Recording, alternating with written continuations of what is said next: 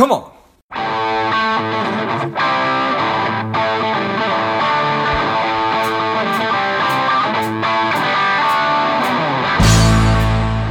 Welcome to Money Savage, a savage approach to personal finance. This is George Grumbacher, and the time is right. Welcome today's guest, the strong and powerful John Waggoner. John, are you ready to do this?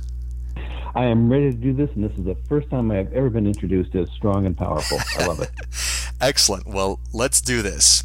John is a nationally known financial journalist, having spent 25 years at USA Today, where he was twice nominated for a Pulitzer. He is the author of 3 books, a frequent guest on TV, radio, podcasts, as well as a public speaker. I'm excited to have you on. John, tell us a little bit about your personal life, some more about your work, and why it is you do what you do. Well, I live in the leafy suburbs of Washington, D.C., actually in Virginia, and I live with my wife and my dog, whose name is Rosie, and she's a treeing Walker Coonhound, and she's a great dog. Let's see. I went to school at Northeastern University in Boston. I grew up actually in the D.C. area. I'm about as close to a native D.C. person as there is alive, and almost always writing. I'm either writing on my blog. I have a full-time position at Investment News as their senior mutual funds columnist. I've done a fair amount of work for the Wall Street Journal, for Money Magazine, Morningstar, and just about anybody else who writes about mutual funds. I'm a fun geek. I've been doing this since the Cretaceous period, just about. Excellent. Well, I think that anybody who pays attention to the stock market has been noticing that we're hitting all-time highs, and it does not seem to be any signs that the stock market's ever going to do anything but go up. Do you think that the stock market's only going to go up from here on out? I would put good money that it will not just go up from here on out. I don't see anything happening immediately that would cause it to fall, but then again, nobody ever does. Right. I guess what I would say is, the best analogy I've heard is that with prices at these levels, and we're talking about prices relative to earnings, right? It's not that a stock is $100 or $200 a share. It's what the share price is in relation to earnings. But at these levels, which is in the high 20s, 20 times earnings, high 20s times earnings, the problem is, I guess it's best described as driving 90 miles an hour on bald tires in the rain. And it doesn't mean you're going to have an accident, but it certainly increases the likelihood that something's going to go wrong. It doesn't mean you should sell everything. It just means that you should be wary of being caught up in the moment, as it were. This is not the time when you should be, mortgaging your house and putting them into stocks, putting the money into stocks. As sophisticated investors like so many of us are, we know that we're supposed to be buying when things are low and selling when they're high. And it's like you're talking about with the price to earning ratio at 20. We're going down the highway a million miles an hour. There's no signs that say that we're going to crash, but it's bound to happen at some point. Absolutely. Are there any traditional indicators that you would look for over time that say, okay, PE, yes, this seems like it's getting a little bit high? Are there any other indicators that you would look to say, okay, we're probably due for a correction at some point? Well, just by historical averages, we're due for a correction. I don't believe we have had a 3% down day in about 2.5 years. And 3% down days are really not all that unusual in the great scheme of things. So this kind of low volatility is kind of crazy. Some people have described this as a melt-up market, where people finally say, I've held off for so long because I got really badly burned in 2007, 2008, 2009. Now I'm gonna go jump in, and there does seem to be some of that. The one thing I will say is that at the moment, anyway, companies are reporting good earnings. It is supported by earnings. Your hope as an investor by buying at this point is that earnings continue to rise so as to make PEs go down. And it could happen, and there are some things in the work. Tax reform and repatriation of overseas cash could could be one of those things. On the other hand, it often happens that these things go in the other direction. I guess another thing I'd look at is the dividend yield. You could see dividends increasing, and there are more companies reporting dividend increases. But the dividend yield's a little below 2% now. You want to look at that relative to the 10-year Treasury yield. For a while there, and this was an indicator, it used to be huge, like even before I was born, was that you would buy the bond when its yield was higher than the S&P 500 yield, and vice versa. This went out of favor somewhere like 1973, and it didn't really happen again until the depths of the Great Recession. It's now flipped. The 10-year yield is rising, and people ask me, so what's going to cause this to all fall apart? Probably what usually causes it all to fall apart, which is interest rates rise, generally due to nudging from the Fed, until such point as they start to affect earnings, and they start to affect stocks' relative attractiveness to bonds, and that's when things kind of fall over. You look at the crash of '87. What was the proximate cause? I would argue it was rising interest rates and an aggressive Fed. Got it. All right, excellent. So, being that you spend a lot of time researching mutual funds, and a mutual fund is a common investment found inside of all of our 401ks, that and potentially perhaps ETFs at some point. But anyway, is it possible that the stock market is being propped up, or the gains are being increased by all the money on a monthly basis flowing into large cap mutual funds, S&P 500 mutual funds, by people making 401k contributions? That's certainly some of it. However, if you look at the stats, the flows into funds has not been as wacky as you might think. At this point in the market, particularly with the market up so much last year, 22%, which is just gangbusters, and with international stocks up even more. One of the things that has consistently surprised me about this market is that by and large, more money has been flowing into bond funds than has been flowing into stock mutual funds. And you might ask me why this is, and I'll tell you, I don't know. I don't know who's pouring all this money into stock funds. And one of the things that's really peculiar, if you look at the long-term flows, is that people have actually been pulling money out of U.S. stock funds, really for the past 5 years on average. And what they have been doing is putting a lot of money into international stock funds. So just last week, for example, so the week of ending the 17th, according to the fund's trade group, investors put $1.7 billion into domestic stock funds, which is $1 billion is a lot of money. They put $10 billion into world stock funds, and into bond funds they put $9 billion into it. So you have $1 billion into U.S. stock funds, $9 billion into bond funds, and you've seen that every week. The previous week it was $3.6 billion into domestic, $18.9 billion into bond funds. Go figure. And before that, I mean, just not to get too many numbers, but the first of the year, the first number of this year, they yanked $22 billion out of U.S. stock funds. They put $1 billion into international funds, another $7 billion into bond funds. Bonds have been a dreadful investment for the past year. Maybe they're buying low and selling high. I don't know. But I guess if I were to look for who's pumping up the market, I would say it's probably big institutional money, not necessarily hedge funds, but pension funds, other kind of non-mutual fund money. Mutual fund investors have been behaving incredibly responsibly. Interesting. Where can people find that information that you were just referencing about the money flowing in? Sure, that's www.ici.org. You look under statistics. ICI.org. Yeah, ICI. That's for the Investment Company Institute. And you look at combined, this is estimated, this is mutual funds and ETFs.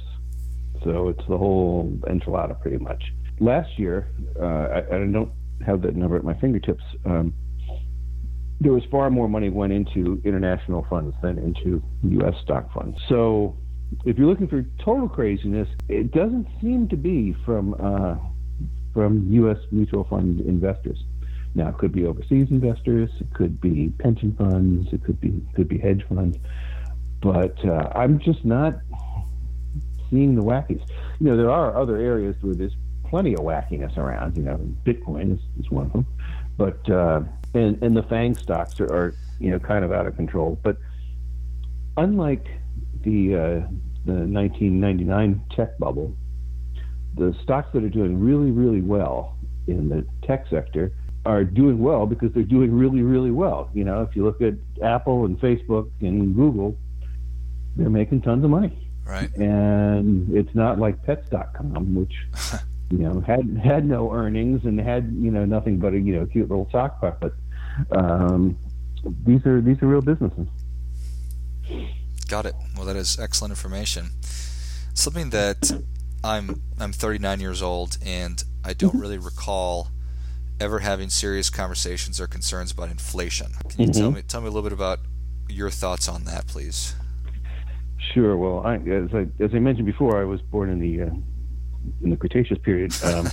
I'm 61 years old, and so I grew up in the 70s. Inflation was rampant, and that was sparked by two things. One was the Arab oil embargo.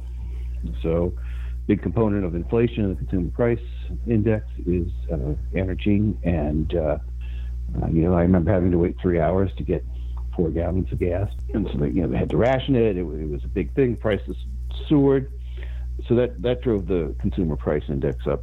And then again, the other thing was that we had a Federal Reserve that had a very accommodative, to put it mildly, monetary policy. So you need two things for inflation. It's very unusual. The Arab oil embargo is very unusual. We have this one commodity that grips the country, and the country actually has adjusted quite well. We've become much more energy efficient. We are now the largest non-OPEC oil producer in the world, and have been for the past 2 or 3 years. So we're pretty much energy efficient these days. We could probably withstand another oil embargo. But in a classic wage price spiral, what happens is prices go up, unemployment is very low, so workers can go to their bosses and say, you got to give me a raise because I'm getting killed by the price of gas, the price of sugar, the price of whatever. And the bosses say, well, yeah, because we don't have anybody else who can fill your job. Those two things have to be together, okay? You can't have a good wage price spiral without a rise in wages. What's the one thing that's been missing for the last decade in this country? Rising wages. Right? When you have high unemployment, your boss is going to say, hey, you're lucky you have a job. Right? And in fact, you're so lucky you have a job, we're going to eliminate some benefits, and we're going to maybe take away your 401k matching, or hike your cost of your insurance, and in effect, you're going to be working for less each year. I think that's pretty much how employers looked at employees for the last decade. You're like the city bus. There's another one coming around every 10 minutes. If you don't want this job, I'll be glad to find somebody. I can probably find somebody who can do it cheaper. As one guy said to me, there comes a point in the labor cycle where you need 10 employees who can count to 10, and you only have 8. And pretty soon you're going to have to start raising wages to find, 2 more guys who can count to 10. Are we at that yet? I don't know. We're close. The classic level is below 5%. It's been below 5% for some time now, and I believe, and I'll check this, I believe we're at about 4.2%, which is typically, classically, where inflation starts, 4.1% as of October. So we're getting there. I think the only thing that is keeping wages low is 2 things, one of which we're still competing with the rest of the world for labor. So if a company can outsource things to anywhere, they're probably going to do it. And the other thing is that technology is kind of it's a disruptive force, but it's also a force of compressing wages. and eliminating jobs. So for a lot of people, and this is going to get worse, for a lot of people, the good paying jobs, or at least decently paying jobs, involve driving, right? Involve taking something from point A to point B. Those people should be kind of worried about self-driving cars. Right. And so all the, pharmacists, for example, which is a hard job. You have to go to college for 4 years for it, but probably a lot of those jobs are going to be automated in the next couple of years, because if you need 25 amoxicillin, you probably can design a machine that will push out 25 amoxicillin and give it to you. That's the deflationary part of it. In a way, we're kind of like the way things were in the Gilded Age, and this is not an inequality pitch, but this is simply that if you were a robber baron worth his salt back in the 19th century, how did you get rich? Well, you pushed your prices down, say by the amount of freight that you could carry or something like that, until you drove the other guy out of business, and then you bought his whatever he had left. Well, that's kind of the Amazon model, isn't it? That's kind of the model for Uber. That's kind of the model for a lot of these tech companies, which is drive down prices, drive the other guy out of business, and then you have a monopoly, or at least a stranglehold on that line of business. And I think that's kind of the Silicon Valley model. Unfortunately, it seems to fall hardest on people who drive for a living, people with tasks that are easily automated or somehow disrupted. So those are the two things. Now, if at some point you could have, people are tired, clearly, I think, of not getting raises and not seeing their incomes rise. Sooner or later, this translates into, political unrest. But it can also resolve itself simply by companies giving their workers more wages. Let's hope that's how it works. If it does, though, that is mildly inflationary. That will prompt the Fed to raise interest rates a bit more to try to cool things off. I don't think inflation is going to soar to 70s levels back when the Treasury bill was at 15%, which is just nuts. But probably it will rise, and sooner or later that pressure, if you're a Walmart and you have to pay your workers more, that's an added expense every year, right? Right. That's going to cut into your earnings. So as we were talking about before, suddenly we'll start to see earnings, not suddenly, we'll see them kind of gradually flatten, and that will mean more disappointments, which will probably lead to lower prices someday. Got it. There's a lot of factors at play to pay attention to, John. A lot of things to pay attention to. A lot of moving pieces. Yeah. Yes. So John, Savage Nation is ready for your difference-making tip. What do you have for them? All right. My difference-making tip is you can't control what the capital markets are going to give you. Right? That's the one thing that everybody wants to control, but you and I can yell at the stock market all we want, and the stock market doesn't care. You can control your costs, what you pay to invest. So look for low-cost funds, low-cost brokers, or no-cost brokers. And you control to some extent how much taxes you pay on that. If you control costs and you control taxes, you invest regularly, you're doing all you humanly can to get your best returns. The rest is kind of up to those wacky markets. And you can't control that, so why try? Keep your costs low, keep your taxes low. And if you're really, really, really, really worried about the market, raise some cash until, you don't wake up every 20 minutes with your heart pounding. Well, that is great stuff. That definitely warrants a come on. So we appreciate that. I think that sometimes, and when I say sometimes, I mean I think most of the time, good common sense advice is the best advice to follow, and controlling costs, being cognizant of how much you're paying, controlling your taxes as best you can, those are all the things that, like you said, that we really have control over, and that's stuff we should focus on. So thank you for that. Sure. Well, John, where can Savage Nation learn more about you and your work? Well, I write for Investment News, which is at investmentnews.com. We're at a paywall, but you can usually get about 10 or so articles a month. On that, I also have a blog, John M. as in Mary, not my middle initial, Waggoner, Waggoner, at WordPress.com. and it's an unusual spelling, but it's been in the family for years. and those are the two main places you can find me these days. Excellent. Well, Savage Nation, if you enjoyed this as much as I did, show John your appreciation and share today's show with a friend who also appreciates good ideas. Thank you again, John. Thank you, George. A real pleasure. And until next time, keep fighting the good fight because we're all in this together. What's up, Savage Nation? Please support the show by subscribing, leave us a review, and definitely feel free to share us with somebody you think would like it. Come on!